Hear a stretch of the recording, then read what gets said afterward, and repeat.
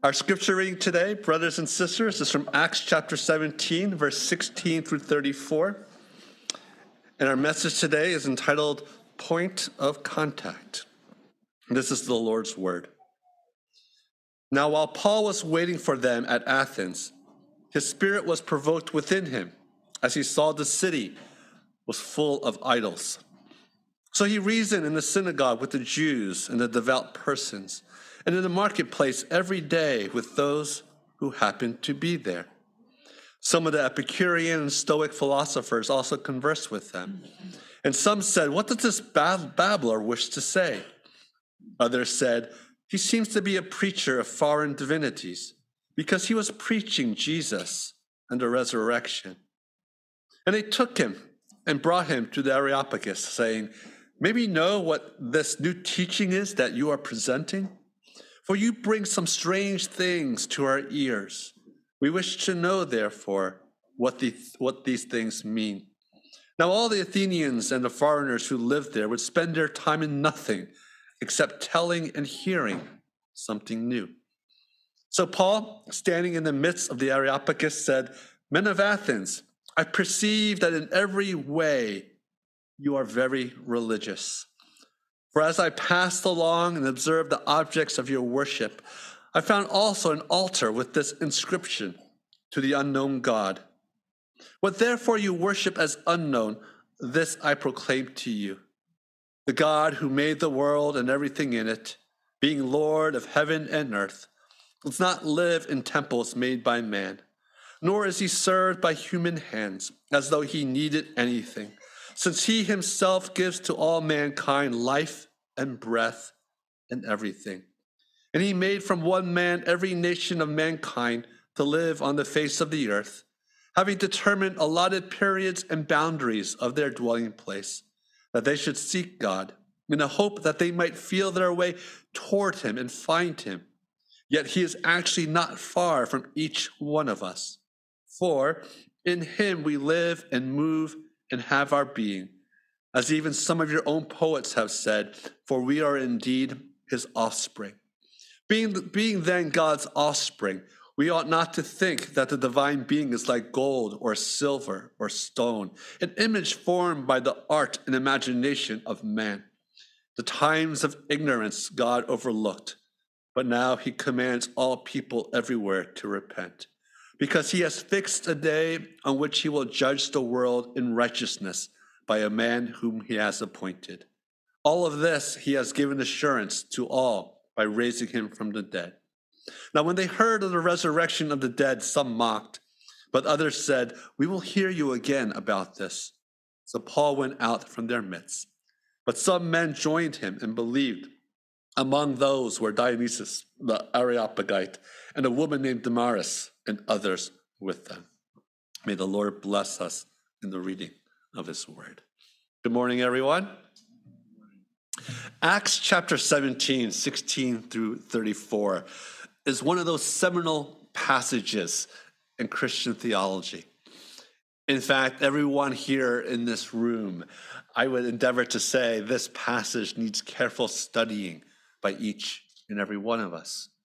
Because here we see how Paul interacts with the people of Athens. And if we think about the people of Athens, these were people who were well educated. These were people who were looking for the meaning of the good life. These were people who were looking for the meaning of what does it mean to be a man? What does it mean to be a woman? What does it mean to be a family person? What does it mean to be a citizen? What is the meaning of life? And as they did so, we see how Paul approaches this question. How do we interact with a world that is looking for purpose and meaning? While we have the answer of Jesus Christ, how do we interact with people in such a way that is both winsome, but also truthful and honest about who we are? We live in a world today where Christians are either too belligerent about their faith or too passive about their faith. We live in a world today where even we as Christians don't really understand or have a good handle on what does it mean to be a witness and what type of reactions and how to handle the different type of reactions that we may receive. But everything and much of it is laid out here in Acts chapter 17, verses 16 to 34. This passage is more conducive for us to sit down for hours upon hours with some coffee and some good cupcakes and to talk through not only theologically what Paul is teaching, but also talk about our individual circumstances. How do I share my faith with someone in my family who grew up in the church, but still yet does not understand the gospel? How do I share the gospel with the people I work with, or even the person that comes to my house and mows my lawn and trims the bushes? How do I share the gospel with people who've come into my life? And this is important because in the book of Acts and the idea of the burgeoning church, the growth of the church, the way that the church grows or adds to their numbers or reveals the sons and daughters of God is through his people sharing the gospel and sharing the gospel well.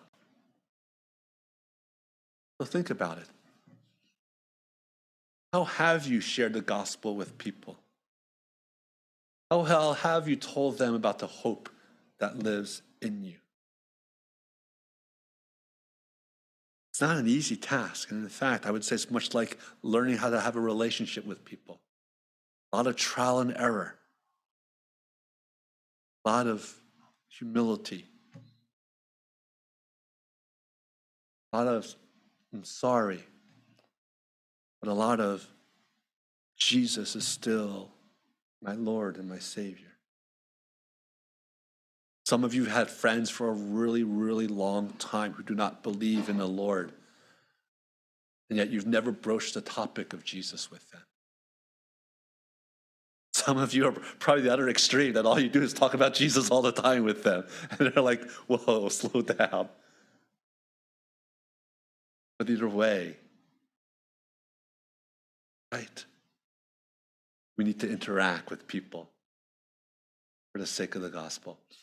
Now, last week we saw how Paul himself sort of interacted with those who were of Jewish descent or who were Jewish, that he would go to these cities, and the first places he would go to were the synagogues. Last week we saw him go to Thessalonica and Berea, and he was preaching the same gospel. Jesus Christ died for your sins. He resurrected from the dead, that all who would come to him may receive salvation. Now, these Jewish people were people who understood the scriptures and the importance of scripture. And so Paul's strategy was very simple. Here is the very word of God. All that I need to do is let the word of God speak. It is not by how wonderful my words are, but how powerful God's word is.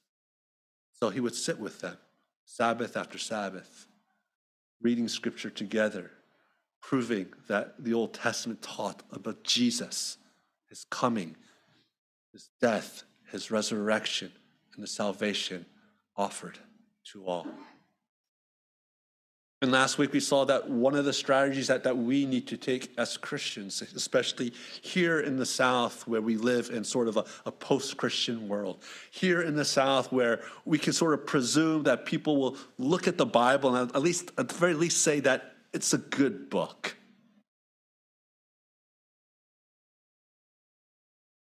That perhaps God is calling you with some of your friends, some of the people that you know, to simply say, hey, let's get together, have coffee.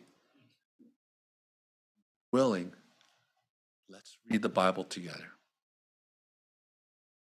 Not only will you be blessed, but the person that you are ministering to will be exposed to the powerful words of God. What's beautiful about that is you start to see that it's not me that changes people, right? It's God and his word that changes people. A wonderful side effect of that is that you yourself, who might have not been reading God's word for a while, you might be able to, as you read it with that person, you might start to realize more and more, oh my goodness, God's word is as powerful as he says. Now, when I was doing college ministry, we would do something called investigative Bible studies. And this is something that was just a staple in our ministry. Every semester, we would invite anyone on campus who wanted to come to read through the Gospel of Mark. Now, we weren't expecting every person to come, but we knew that the Lord had prepared some people. So every semester, we had probably about 10 to 12 people. It'll go down to about 4 or 5. That does not discourage me, and that should not discourage you. The children love Jesus more than we do. They sing louder than we do. But the joy of whoever God brought to that investigative Bible study, reading the Gospel of Mark together, and seeing how that word is changing them and changing me as I read with them, testified to the power of Scripture. Paul trusted in that. Paul trusted that this is the means of grace. This is the reason. This book and its arguments and its stories is what can save people. And so I encourage you. This is one strategy. This is one way that you, as God's people, can say, let's just read God's word together. See who the Lord brings into your midst. Now, Paul also has a second strategy, and we'll go into a little bit here today. And again, I wish I had all the time in the world to unpack all of this here. But Paul also realized something else. See, the people in Athens, he did go to the synagogue first. But he realized that the people in Athens, they weren't all of Jewish descent. They did not know who the God of Abraham was. They knew the philosophers of their age. They knew who Epicurus was. Right? They knew all the different philosophies of how to live the moral life, or the philosophies of how to squish your desire, whatever it may be, to live the good life. To live a life that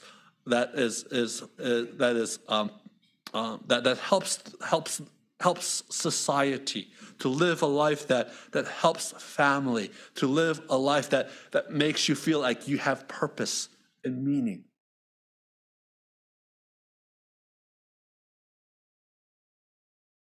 Paul knew what we all know, that even if they do not know and understand Scripture or come from the God of the Bible, that every person made in God's image has a desire to know something or someone that is beyond themselves. Everyone is looking for purpose. Everyone wants the answer to the question of, why am I here? Why? And so Paul dives straight into that. And he sees that point of contact, that being human means that our hearts long to know a God. Our heart longs for meaning. He leans into that point of contact. And he says to them, listen, I hear that you guys want to know the meaning of life. And not only that, but even your poets, your artists declare that meaning and beauty is something that we all need to grasp. And so Paul quotes from one of their poets. It says, see, listen, look. The desire, the understanding that we are born of something divine. Perhaps the understanding that that human beings are special. Perhaps the understanding in our Western world that men and women are both made in the image of God. The understanding that death cannot be the end of all things. The understanding that there must be some sort of justice and righteousness in this world. The desire for equality. All of that stems from our desire to know that there is an ultimate meaning and ultimate justice in our lives. And so what do we as Christians do? We lean into it, as Paul did. Speak. You want justice in your life? You want everything that's been unjust in terms of what's happened to you to be made right? No, that's a longing that you have, perhaps you can say. Do you know that God is a God of justice? Yeah, you say, but you might say, I understand about why, but I want justice now. What does the Lord teach us? The Lord teaches us that in the end, ultimately, when He returns, everything will be made just. And that you're feeling that things are still not where they should be. Not an indication that this world will always be unjust. It's an indication that the full justice that you desire come when the Lord returns. The full justice that you desire, Christ has fulfilled in His death and His resurrection. That He will make all things right in the end. And you may question you, well, how does that help me today? I'm living as a person who's been wronged. I'm living as a person where I don't feel like I've got retribution or been made whole again. Don't overpromise. We know that what the world promises, that we can make you whole, that's a lie. We promise what the scriptures promise. Jesus will be there for you in the midst of all that. And knowing that you will receive justice in the end because Christ loves you. Frees you actually to love people. It frees you actually to live with grace. It frees you actually human. When we as God's people, and that's just an example, when we as God's people see the spiritual needs, the mental needs, the human needs, and we lean into that with what God teaches us and how He fulfills that and how it has fulfilled us. That point of contact enables us to share the gospel in all things, in everything. Because we all have the human experience. And God addresses every human experience with His gospel. See, when we share the gospel with people, it's not simply, here is God's word, and my life is over here, and they're two distinct things. God's special grace and God's common grace, or God's provincial grace, is all married together. When we share the gospel with people, we're actually sharing our whole lives and the whole worldview that God has given us. And people see God's word and they say, this is true. And they come to Christ, hopefully through God's word. But the beauty of it is seeing it as a whole when it is encompassed in you as you live out the gospel. It's brought into its fullness when we as CCPC grow in the gospel of grace with one another. And when we can respond to every human need with God's word in a way that resonates with the needs of humanity, then they can see the beauty that Christ indeed is the answer to all things. This is what Paul does when he is talking to those who do not know the history of the covenants. And this is what Paul does to those who want to say, I don't want to read Scripture. Simply goes and says, look at this created world that God has made. Let me tell you the story of what God has done. Let me tell you the story of why the death and the resurrection of Jesus brings meaning into every corner of your life. Exalted.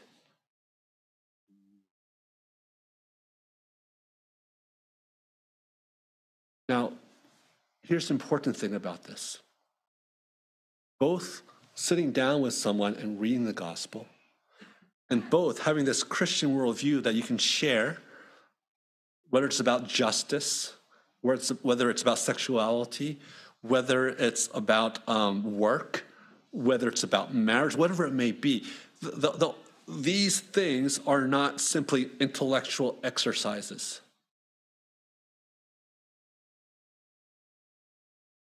But these things, like Paul, come from a personal experience of knowing the Lord.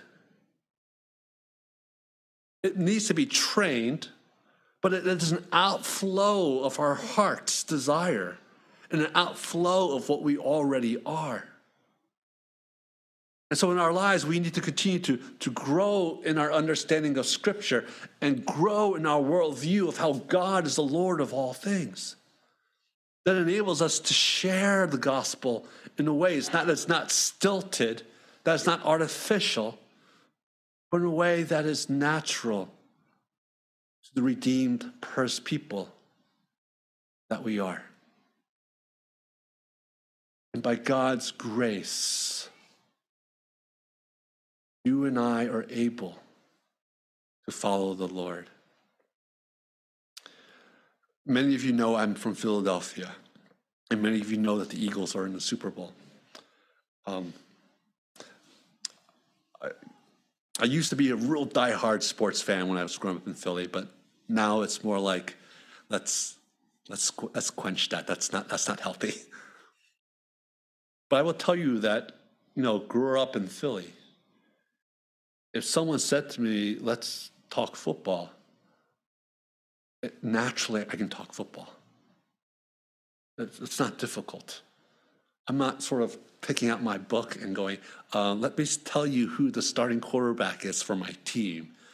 Let me tell you the story of throwing snowballs at Santa Claus, and this is how I should feel about that story. It's not there.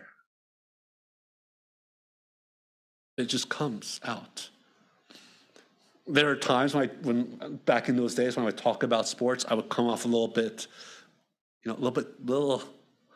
too hard, right? And they'd be like, calm down. And there are other times where I'm like, I want to try to persuade this person that my team's the best. And slowly just sort of talk about their history or whatever it may be, and comparing their team to my team. Persuasion. A persuasion that comes from a joy inside. The joy of knowing Christ is twofold, right? God has to have changed you. You have to know God. And that's what we pray for, that you know God. Because if you do, when you start to get trained, when you start understanding the Bible, when you start to understand the worldview of God's worldview, what does your heart do? Your heart goes, this is what I need. This is what brings me life. This is what's true. And your heart's able to hold it and rejoice in it and share it with others. This is the gospel that goes forth, that is embedded in you. You who know Jesus, you who long to share God's word, and you who long to share your life in the way Christ touches every aspect of who you are. Together as a church, we go forth, being salt and light, being his witnesses to the ends of this earth, that his kingdom may flourish, that the people that God has called to himself may be revealed, that we may rejoice more and more together when someone new declares the name of the Lord. Brothers and sisters, the book of Acts is about principles of a new church and principles of church as a whole. For us, let us not fear sharing the word of God, but let's look for every opportunity to be his witnesses. I dare say, when the Lord uses you and uses our church to just reveal just one person who loves the Lord, there will be more rejoicing here, more rejoicing in your heart than anything else the Lord has done for us. Let us pray. Gracious Heavenly Father, we thank you for your word. Your word is good. Your word is powerful. Your word has transformed all of our lives, Lord God. And just like the men of Athens, there are people in this world who are looking for life. Father, all we need to do is turn to the media, turn to the phenomena of podcasts nowadays.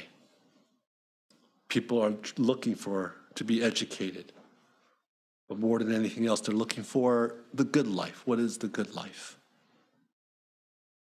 And Lord, although the world may, in the beginning, listen to these podcasts and say, this is the path, Father, at the very end, there is nothing. It is but the wind. But Lord, we know that as we ourselves dig deeper into your word, dig deeper into its implications of our lives, that our foundation grows stronger and stronger, that our hearts become more and more dependent on you, that we become more joyful, more peaceful, more loving. And so, Lord God, as we dig deep into you, may that, Lord, outflow into our love for our neighbors and for our friends and family and those who need to hear the good news of Jesus. We thank you. In Christ's name we pray. Amen.